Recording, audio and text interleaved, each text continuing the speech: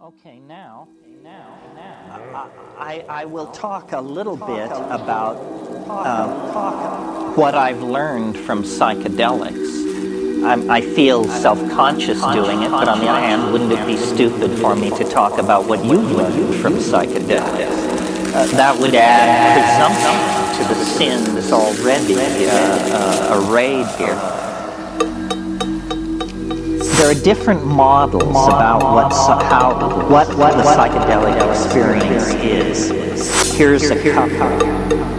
Building on Western psychotherapy as elaborated by Freud and Jung, one view of what psychedelics are is it's the part of your mind that you'd rather not do business.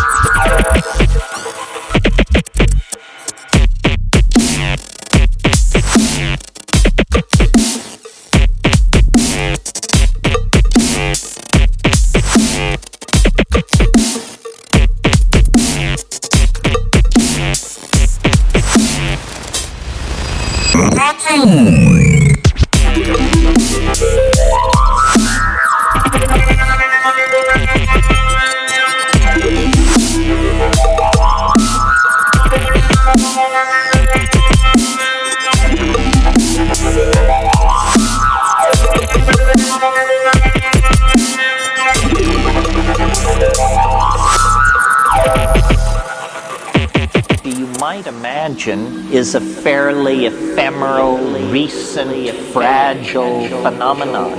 It is not. The average star in this galaxy gutters out after about 700 million years. Not our star. We happen to have the good fortune to be around a very stable, slow-burning star. But there has been biology on this planet. There has at least 2 billion years. 3 times the average life of a star. So biology is not some Johnny-come-lately epiphenomenon. Biology is a phenomenon more persistent than the life of stars themselves.